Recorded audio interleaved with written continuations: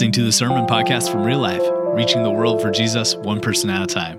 Thanks for joining us for Advent 2016, Living Word. Good morning, Real Life. How are we? Excellent. I'm Paul Patterson, the Moscow Student Ministries coach here at Real Life. Do I have any XP3ers or Cruxers out there? Sweet. Winter camp. You should do it. It's going to be awesome.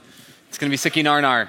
Like, it's going to be great. You should do it. Anyway, hey, we're on our second week of Advent. As Aaron so eloquently threw me under the bus last week, we decided to do something different this week, looking at the Gospel of John, and apparently it's all my fault, according to him. What we thought about was, let's do something different for Advent. We have the Synoptic Gospels, Matthew, Mark, and Luke, that all tell the nativity scene story, the story of Advent, of Jesus' birth and arrival into the world. But what about the Gospel of John? Like one fourth of the Gospel seems to skip it. And what we wanted to do was show you that John actually doesn't do that. John instead is going to take a huge step back and ask the question, what does it mean that this child in a manger has shown up? And he's going to look at the breadth of human history on the global scale, behind the scenes, what is going on. So last week we looked at how Jesus is the light that comes into the world, and the darkness does not overcome it. Because the light arrives, we can have hope.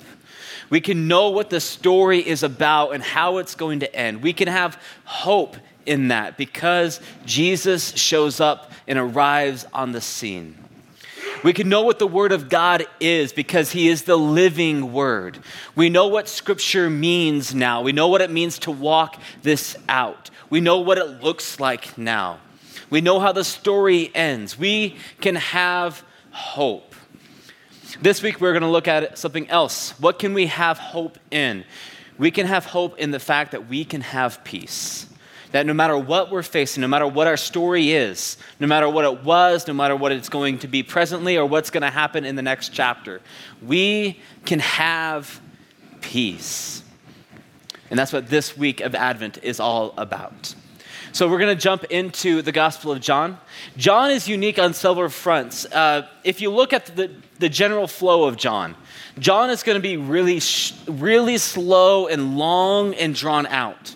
He's not like Mark or Luke that is going to give you a bunch of historical events. He's not going to give you a timeline necessarily. What John is going to do is give you long discourses. He's going to talk about signs and hours. He's going to have the I am statements. He's going to have these different rich, deep metaphors that he is stringing together throughout his gospel. However, the first two chapters of John are different. They're very quick and concise. In the first two chapters, we see a 7-day week that ends with what we're talking about next week at the wedding feast, where we see the first sign of Jesus. The first two chapters for John are the introduction. For John, this is the Advent. For John, this is the arrival of the hope and the glory that is Jesus, of grace and truth, he will say. This is Advent for John. In the middle of this story, though, we're introduced to the person of John the Baptist. And I could promise you, I'm most likely going to confuse John the Baptist and John the Apostle.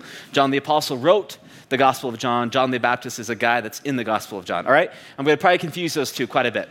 However, we have this story of John the Baptist that is recorded immediately after his initial prologue. About in the beginning was the Word, and the Word became flesh, and He dwelt among us, and that light was in the world. And then there's this introduction of John the Baptist. So let's go ahead and jump into this. John 1, verses 19 through 28. This is the testimony of John the Baptist. When the Jews sent priests and Levites from Jerusalem to ask him, "Who are you?" he confessed and did not deny, but confessed. Really, this is really important what he says. He's confessing this twice. "I am not the Christ." And they asked him, "What then? Are you Elijah?" He said, "I am not." This is another unique thing about John, the gospel. The first three synoptic gospels, John the Baptist is portrayed as this Elijah figure. He dresses like Elijah. He has his Elijah costume. He has his Elijah diet. He does Elijah things. He talks like Elijah. He goes to Elijah places. Like he is Elijah. We're not talking about reincarnation. We're talking about, he's the Elijah person. But in the Gospel of John, he's not. And why is that? And I pose that question. I'm not going to answer it because we don't have time. Footnotes podcast. Go check it out. He says, I am not. All right, if you are not Elijah, then they ask the next question. Are you the prophet? The prophet refers to this figure at the end of Deuteronomy where God promises that he will send a prophet like Moses. And for the Jews, they were looking for these personas, these figures to show up on the world scene. Elijah and the prophet, and yes, the Messiah. They're looking for these figures to show up. And with what John is doing and what John is saying, seems like this is maybe what John is trying to do. And John says, nope, that's not me. That's not me at all. And he answered, no. They said to him, who are you? If you're none of those three, who are you then? We need to give an answer to those who sent us. What do you say about yourself? He said, I am the voice of one crying out in the wilderness, make straight the way of the Lord. Now, we've talked about this verse a lot, so we're not going to spend a lot of time talking about it. But suffice it to say, John is saying, my job is to prepare the arrival of the Lord. My job is to clear the way and get everything prepared. That way, when he shows up, he can get to work and he can accomplish and establish his kingdom. That is John the Baptist's job. And so they say this, as the prophet Isaiah said. So they say, now they had been sent from the Pharisees, they asked him, then why are you baptizing? Apparently, there's a connection. There's some type of logical connection between the three people they ask him, are you these three? And when he says no, they ask, then why are you baptizing? Like, if you're not these three people, why are you baptizing? Generally speaking, one of the reasons they're asking this is because John the Baptist he's throwing the whole mikvah system up in arms. Anyone can come to John the Baptist and experience the baptism of repentance. Anyone can do that. They don't have to pay a fine. They don't have to pay a fee. They don't have to go through. They can come and be baptized. Then why are you baptizing if you are neither the Christ nor Elijah nor the prophet? John answered, and notice he actually doesn't answer their question. He says, you got the wrong question. I baptize with water. He just says, yep, I baptize. You asked the wrong question. There's no such thing as dumb questions, but there are such things as wrong questions. I baptize with water, but among you stands one you do not know. There is someone that is already present, and you're not even aware of it. In context, we know that this is the Lord. This is the light that comes into the world. This is the Word made flesh. He is present, and they're not even aware of it. Even he who comes after me, the strap of whose sandal I am not worthy to untie. These things took place in Bethany across the Jordan, which, by the way, is John the Apostle kind of trying to give you mixed signals saying, yes, by the way, John the Baptist is Elijah, because Bethany beyond the Jordan is a place that Elijah was at, where John was baptizing. Now, after this, John the Apostle is going to give us, he's going to talk about the witness that John had of Jesus. And we read about how Jesus is approaching John, and John says, behold, the Lamb of God who takes away the sins of the world. And then he's going to give a witness. He's going to give a testimony about what he saw. And that testimony is going to be centered around the baptism of Jesus. Now, John the Apostle, he assumes that his audience is already familiar with the story of Jesus' baptism because he doesn't go in depth. He doesn't describe it. He just kind of alludes to it and moves on. But it's important enough for John the Apostle to include it in his introduction to his gospel. And the question is why? Why does Jesus' baptism make it into the Gospel of John when so much of the other synoptic Gospels don't make it in there? Why does he include it here in his introduction? We're going to give you the answer. We're going to work from the answer back to the question. You see, Jesus' baptism was unique. Like we often think about Jesus' baptism in covenantal terms, and that is fine. That is good. We should do it that way. Jesus did something, we do something, we're united because we both do it. That's good. But there's something unique about Jesus' baptism. I don't know about you, but when I was baptized, I did not have the Spirit come down from heaven and flutter over me. I did not have a voice from heaven speak forth, "This is my son in whom I am well pleased." If you've had that happen, you're the Messiah. Like, you should be up here. Like that, yeah, that is, Jesus' baptism is unique. Something different is happening at Jesus' baptism. And what we're going to do is what we're going to find that John is doing is John is going to play with this Genesis creation language throughout his entire gospel. We saw it last week. In the beginning was the Word. From the very beginning of Gospel of John, John is going to be speaking Genesis. In the beginning was the Word. And then he's going to talk about light and darkness and how the darkness can't overcome the light. He's going to talk about things, listen to our Footnotes podcast because we talk more about this. But the baptism becomes a central piece to this for John's introduction of the person of Jesus. We see a pattern that runs throughout Scripture that John the Apostle is going to lean on, that he's going to reference here in his Advent story. So let's jump into Genesis and let's look at the creation event and let's find a pattern that's there. We see that there's this chaos of the world. The world is tohu vavohu, utter and complete chaos. It's a word that is used later by the prophets to describe the desolation and destruction that occurs when an army comes in and wipes the city clean. That is what's left over. Tohu vavohu. We see that there's this water that covers the world. The word is tahom.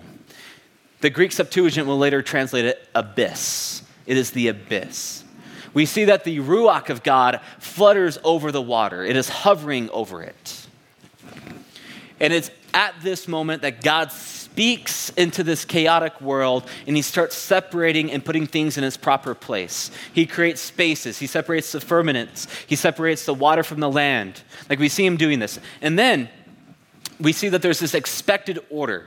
He fills this order with life and potential, and it is very good. Tov me'od. But what we find one chapter later is that there's this testing of this order, of this shalom and peace that God has made. And as we know, the testing ends in tragedy. Now, I want to go back and talk about the word water, because we have one word for it. Well, we have more, but when we think of water, we often think of something like this. It's nice and clean and refreshing. You know, it's a hot shower, a cool creek. It's something like that. You know, we think of the beach. We think of nice and pretty, and it's the source of life. It's what waters our crops. It enables them to grow. That is not what this word water here of tehom means. It's something more like this. This deep, chaotic mess. We don't have time to talk about the cosmology of the ancient world and the way they viewed the way the world was structured and ordered.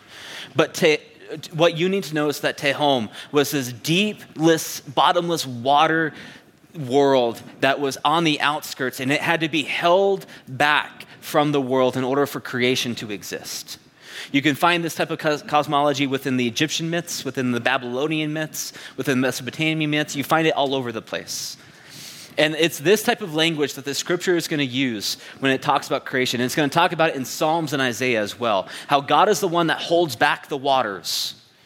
He is the one that overcomes the abyss. The Septuagint word abyss literally means bottomless. It is a sea without depth. It is a word that Jesus will use when he is talking with Legion and he casts the demons into the pigs. Why does he do that? Because the demons ask him not to cast them into the abyss. Revelation will use the same word to talk about the bottomless pit, the abyss that the beast comes from. The abyss, the Tehom, is this chaotic world full of destruction. It is a place that you never want to go to. This is the world that Genesis presents to us, that God comes into, hovers over, and speaks into, and starts separating and creating life. So hold on to that. What we find then after the creation event is we find a repeating of this pattern. We come to the story of the flood. We see that the world is in chaos. Both humanity itself is in chaos. It's not good. Humanity is destroying itself. But then what we see is that God allows the home to collapse in on itself. That the separation of the land from the water and the separation of the firmaments literally collide together. There is no longer separation. The world enters back into chaos, both as humanity and as the creative order itself. It collapses in on itself. It is into this chaos that we read about how God covers the world with the waters. We read about how the Ruach of God, the Spirit of God, blows over the waters and causes the waters to yet again recede. And we see God once again separating. He's repeating day 2 and day 3. We see God speaks to Noah.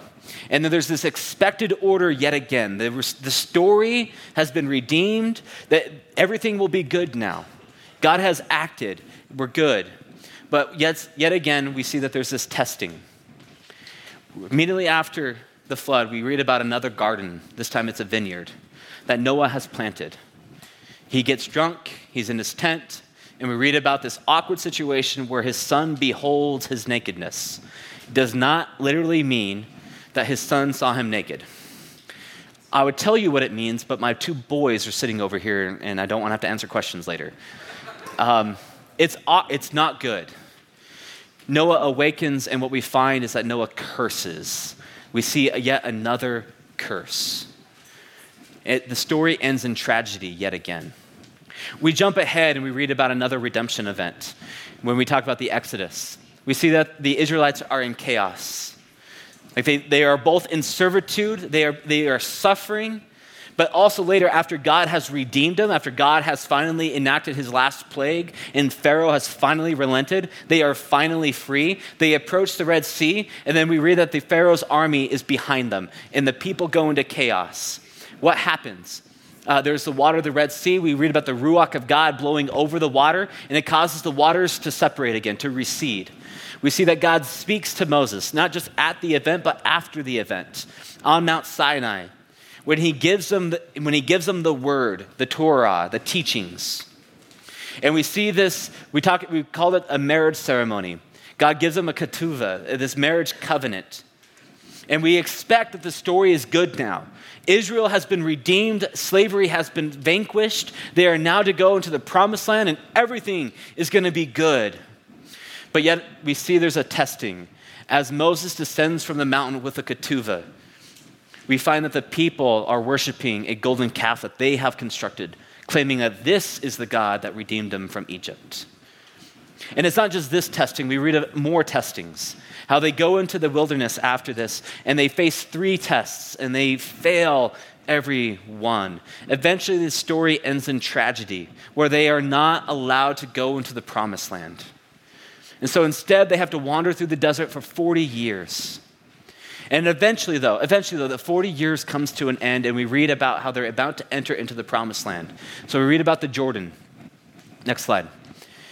How the land of Canaan is now in chaos. And this is hinted at from as early as Genesis, that the land of Canaan is slowly becoming more and more chaotic. We read about a body of water that separates Israel from entering into the promised land, the Jordan. We read about how the Ruach of God blows over the water and causes the water to cease. We read about how God speaks to Joshua. We read about how now there's this expected order. Like, finally, the story is good. They are finally in the promised land. Finally, they have arrived. Finally, things will be good. Yet again, there's this testing that ends in tragedy. Whether it's Achan or whether it's the countless generations after this that frequently forget who their God is and what it means to be part of his story. And over, there's this testing and unfortunately a failure. Which, by the way, you can track from Genesis, where it goes from one testing to multiple testings to more testings to even more testings. And God frequently, over and over again, is patient and merciful and graceful and long-suffering. Then we come to the story of Jesus' baptism. The world is in chaos. John describes it, he talks about the darkness and how the light comes into the darkness. The world is in chaos. And you can look at the people of Israel and how the oppression they are feeling, how they want a hero. You could just talk about the world at large, the forces of darkness and evil that exist. We see Jesus come to the Jordan River. We should be thinking of the crossing of the Jordan. We see it when he is baptized, when he plunges into the waters, the Tehom. When he plunges into the waters and comes out, we see the Ruach of God descending from heaven as a dove and hovering over Jesus. If you're paying attention, the only other time that we see the Ruach of God hovering over anything is back in Genesis 1. What's happening at Jesus' baptism is a recreation event. It is a new creation that is being birthed in our midst. This is why this marks the beginning of Jesus' official vocational ministry. This is why it marks the beginning of all of that. We see God speaks from heaven when he says, "This is my son in whom I am well pleased." We read about this expected order that because Jesus has arrived finally, things are going to be different. We have hope that we can have peace finally. But as we know from the other stories, there's going to be a testing. And what we find immediately after the baptism of Jesus in the other Gospels is that the Spirit compels Jesus, pushes Jesus out into the wilderness. You should be thinking of people of Israel wandering in the wilderness. And we see Jesus face 3 tests, 3 temptations. You should be thinking of the 3 temptations, the 3 tests Israel faced in the wilderness. Or you could be thinking about the lust of the eyes, the lust of the flesh, and the boastful pride of life that we see Eve wrestling with in Genesis 3. Direct connections to those 2 stories. In fact, Jesus quotes from the latter, the first of those 2 stories. But in this time, however, this time, there's victory. This time, he is not overcome. This time, the story ends the way it's always meant to end. There is victory. Things will be different now. Finally, we don't just have some wishful hope that things might be better, some ignorant, optimistic worldview that, eventually things will all work out. No, we know that peace will be restored and shalom will come back to this world because Jesus has arrived and he is winning. He always wins. That is our hope, that we can finally have peace in this world. It enables us to face whatever chapters that our story might have. Doesn't matter how dark and bleak it might be. We can face it with peace because we know Jesus will win. We know how the story finally ends. Like that is good news. Like finally, the crap that's in our world, we know will be dealt with. The suffering and the evil and the sin that is present in the world will be tackled. This is why John will say in this next passage, just in passing, "I saw the Spirit descend from heaven like a dove, and it remained on him. It will never be removed again." Jesus has officially, finally, brought God back into the world. And he's not leaving anytime soon. And he's not giving up. John will say later that from the very beginning, God has been at work, that he has been active in this world. Paul will say in Acts 17, when he's on Mars Hill, that from the beginning, God has been positioning people, their times and their places and their boundaries, that they might seek him because God is at work in the world. If last week we learned about the light shining in the darkness, if that gives us hope, that there is a light at the end of the tunnel and it's not an oncoming train, like we have hope that this will end, the hope is that we can have peace finally, that things will be restored. Sometimes, though, it takes work. What it requires is that we go back into the Tehom, in the ugly places of our life, in the ugly places of the world. It is easy for us to talk about, in general terms, sin and brokenness. It is easy for me to admit that I'm not perfect. For me to admit that, I have issues. For me to admit that, I've sinned. It's different, though, for me to talk about the specifics, the ugly details. That is different and honestly scares me. Because that is the chaotic world that I don't want to remember. That is the waters that I'm trying to keep at bay. We will not go there. And at baptism, Jesus invites us into that we would die with him and trust that we will live again with him. that that's not the end of the story, that peace and order and shalom can be brought even now. But it doesn't happen quickly. And I think Christianity has too often portrayed Jesus as a quick fix to our problems. Like, just pray to God real quick, throw a Hail Mary out there, and he'll wipe it clean. And honestly, that's what we want, isn't it? Like, we want God just to deal with our problems and make them go away. And he says, sure, come with me, let's go into it. I'll meet you there.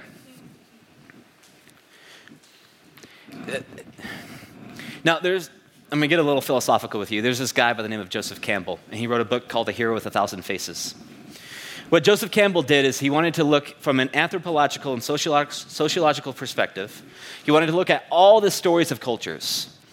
And so he just looked at all the stories and he was asking, is there a theme? Is there a pattern? Like, what are all these stories trying to tell? And he comes up with what he calls the hero's journey. And you could Google this and you can see a circle. To oversimplified version of this story is that there is a hero. He doesn't know he's a hero. He may not be a hero at the beginning. He exists, or she exists, or they exist in a world of normality, of comfort, and where everything is as it should be. However, something arrives that threatens that, and they have a choice that they have to make. He'll call it a threshold they have to cross. Will they exit comfort and normality to enter into the chaos to do something about it? And it's a struggle. Eventually they do, and they enter into this world of chaos where they have to overcome things. And there's these different tests and trials that they face. And eventually it all leads up to a moment that he calls death. They face death. And it could be literal, it could be metaphorical, it could be anything. But after death, they come out and he calls it resurrection. And eventually victory is won and restoration and normality, comfort, peace is brought back into creation. Now this story, you can take this graph and plot almost every movie and every book that you like. There's some varieties, and by the way, there's just some really weird stories that are like, where did that come from? The vast majority of stories follow this plot line. It could be Finding Nemo, where they exist in the reef, and it's nice and comfortable, and what happens? You have, what do they call it, the deep thing? The cliff? The drop-off. And they go into that, and now, like, they have that. Remember how Nemo, he goes back at the end of the movie, he goes back into the net with all the fish to save him. I'm sorry, I'm a dad with kids 6 and under. He goes back into the net to help save them. And he does, but what happens? Nemo is dead, lying on the bottom of the seafloor. But then there's this resurrection. By the way, Joseph Campbell will also talk about a reconciliation between the Son and the Father that exists in these stories. You could see it in The Matrix. Like, you could almost play Matrix and Finding Nemo side by side and see similarities. By the way, it clicked with me this morning that The Matrix came out in 1999. You guys are old. Just saying. But you see the same thing. I think this is why so often Christians are so quick to point out the Messiah figures within movies. Because this is humanity's story. We see it in everything. This is what we want. We know the world is in chaos. We know that there's pain. We know that there's suffering. We know that there is sin. And we desperately need a hero to show up on the scene and to do something about it and to restore us once again back to the peace that we so desperately long for in this world. It's everywhere. I'm not sure if it's the Napoleon Dynamite, but it's everywhere. Really, one of my best examples is The Dark Knight. OMG, holy schnot, yes. That's exactly what's going on there. This is humanity's story, and it's not just humanity's story, this is God's story. We recognize that God has been at work. It resonates deep within us that he is at work. Now, it's one thing to talk about movies and books. It's another thing to talk about our life, though. I want to give an example of one way this looks like in life, and I asked for permission ahead of time for this. One of our church attendants posted this on Facebook. She said, "Today, 3 years ago, I was arrested for possession on meth, and my son was taken away from me and placed in foster care with some amazing people." By the way, if you're still wrestling with foster care, After 10 months of heartbreak, no job, no car, no phone, no place to stay or to stay clean, and most of all, no child to take care of for a new mother, lost and alone, God got a hold of me.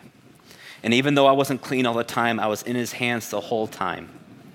Today, 3 years ago, I was told I would never see my son again. I was high and strung out on meth. Today, I'm 2.5 years clean. I have a real job, my own place, a phone, a car, and most of all, my son. This wasn't because I'm super awesome. It's because God takes ashes and turns them into beauty. Because I can't do this without him or alone. I'm so thankful today for life and love and freedom. Thank you for sharing your story. And I am proud.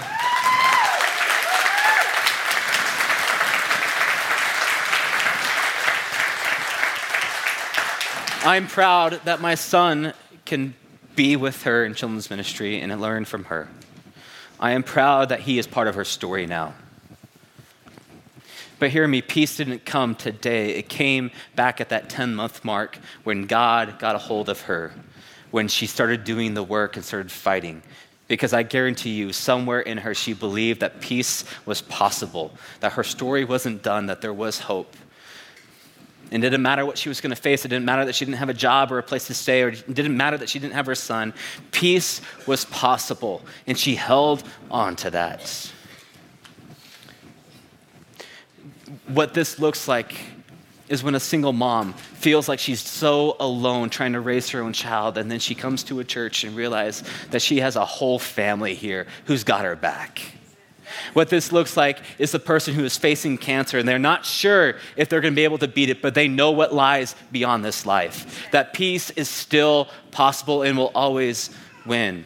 What this looks like is a teenager who's been cutting themselves because secretly they've been at pain and they feel shameful for it, but they have no one to talk to. And finally, they take a risk and they share it with someone. And instead of shame, they find love and acceptance, that their life can change, that in the midst of their pain, they can find peace. What this looks like is when a husband and a wife who have been slowly growing distant from each other, slowly forgetting who they are, eventually their marriage collapses and chaos reigns in. But it's at that moment that God meets them. In over weeks and months, their marriage is not just restored, it's healed, and it's like it's a new birth. It is different now. It is a child who has felt estranged from their parents for so long, and finally, daddy is daddy again. And he could find rest and security in his arms. It is the wealthy person who thinks they have it all together, but really it's a facade because they have to prove that they're better than everyone else. It is a tireless and relentless pursuit of the next thing. And finally, God, through his mercy, allows to home, to rein back in, and they find God there. This is what peace looks like. It is not a quick fix. It is not God getting rid of our problems. It's God meeting us in our problems. We like to wrestle with what we call theodicy. It means the problem of evil. Why is there so much pain and suffering in the world if God is loving and all-powerful? And that's a legitimate question that we should wrestle with. The Bible is God's answer to that. You know how God answers it? He doesn't give you a nice, systematic, theological, clean answer. What he tells you is, I'm at work and I'm doing something about it. And then he invites you to join him in it. That is where we find peace. That the story will end good. Day will come. The storm will end. It doesn't matter what we're going through right now, we can have peace. It doesn't matter about our finances. It doesn't matter about our social situation or our family situation or our job. It doesn't matter what our family members are doing or going. We know we can have peace in the midst of this chaos because that's where God is. We're going to work towards communion now. So if you are serving communion, we'd ask that you go ahead and head back. We have an open table here at Real Life. What that means is that anyone who wants to celebrate the Lord's death, burial, and resurrection we welcome you to take that with us. You don't have to, but if you want to remember his lordship and the fact that we have a savior of this world, we invite you to do it with us. Hold the elements until the end because we as one family want to take it together. We also want to wrestle with some implications. Implication number 1, if Jesus came as the light to help reveal God's true intent to us, what we learned is that God is working to restore order, shalom, peace to his world. This is what God is up to. It doesn't matter whether it's the global headlines and the chaos that's all around us, God's at work. He's at work. It doesn't matter if you just lost your job, God's at work. He's working. He's not done yet. He is not done yet. He is going to hold back the waters at home. He is going to go into that mess and that chaos and do something about it. And he is not going to cease until it's all as it should be. Second implication. Chaos cannot be dealt with unless we are willing to not only bring it into the light. It's easy for us to acknowledge our problem. In fact, sometimes we're even willing to admit the problem itself, and then we expect that is all we have to do. We have to plunge back into it ourselves. In counseling or psychology, or those lucky few have been through the Genesis process, we talk about re-entering the wound, going back into the wound. We have to. It is when we accept God's invitation to meet him in our chaos that he can start restoring peace. It is when we are willing to finally go back into the home of our life, the chaos and the pain and the suffering and yes, the evil. When we are willing to do that God will finally, well, he's been speaking the whole time. That's when we finally hear him speak. Third implication. The invitation is to come into the water and to get into the chaos. You can stand on the bank of the Jordan River. You can stand there as Jesus is baptized, or you can go be baptized with him. And you yourself can enter into death, into the chaos and the Tehom of the world, and come back the other side alive. You could do that. Or you can miss out. Or you can live in your comfort and your normalcy, your fake facade, that's redundant, of what you think is life and peace and order. And really, it's just a desperate attempt to maintain control. That is where God is at work, and that's where he can be found. If you want to experience true peace, it's probably going to be found in the midst of your chaos. When the storm is circling around you, but you are with your Savior, and you know he's got this story. Our last application. We can either stand on the bank and make excuses, we can stand on the bank and be afraid, or we can stand on the bank and be angry and blame him and ask, and why? And hear me, you could do all three of those and still stand on the bank. Or you could do all three of those and still get in the water. It might be you just putting your toe in or wading in, or you might go all out and do the cannonball, baby. Whatever you do, you can join God in his great restoration project, one mess at a time. This is what God invites us to, not just to have our own mess and chaos and pains and hurts and sin dealt with, but he invites us to help him do that with the world. Paul will say in Corinthians, the God of all comfort who comforts you so that way you can comfort others. He blesses us so we can bless others. He saves us so we can save others. He redeems us so we can redeem others. He grants us peace in the midst of a chaotic world so we can go to those around us who are in chaos and offer them shalom, peace. And every week we come to a table where we're reminded what this ultimately looks like. We're reminded that we have a God who doesn't just send a postcard when things are bad or text us when he's thinking about us, letting you know he's praying for us. But a God who's willing to not just get into the mess, but he's willing to suffer and to die himself, that the world might be saved, that you might be saved. So on the night that Jesus was betrayed, he took the bread, saying, "Take and eat. Whenever we do this, we remember him." Let's remember.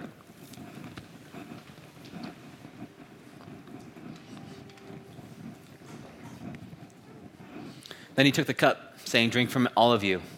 This is the blood of my covenant." And when we drink this, we remember the covenant. We are in partnership with him.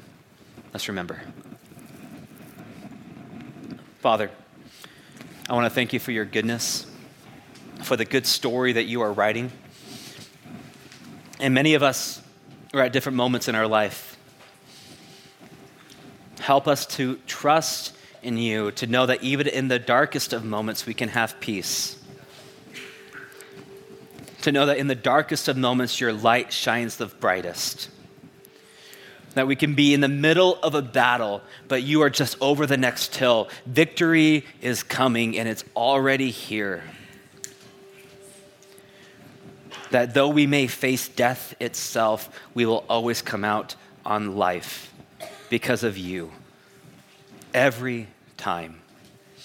Help us be the type of people that live this way in this world of chaos. That we are at peace. That we invite people into peace. That we go into their own chaos. That we go into the home of the world and we bring order. That you speak through us. That we bring light into that situation. We pray these things in your name. Amen. We hope you've enjoyed this message from Real Life. If you'd like more information on who we are, what's happening in our church, and how you can get involved, connect with us on Facebook and Twitter, and visit our website, liferotp.com. Also, if you'd like to dive deeper into this week's conversation, make sure to check out the accompanying Footnotes podcast, available in this feed.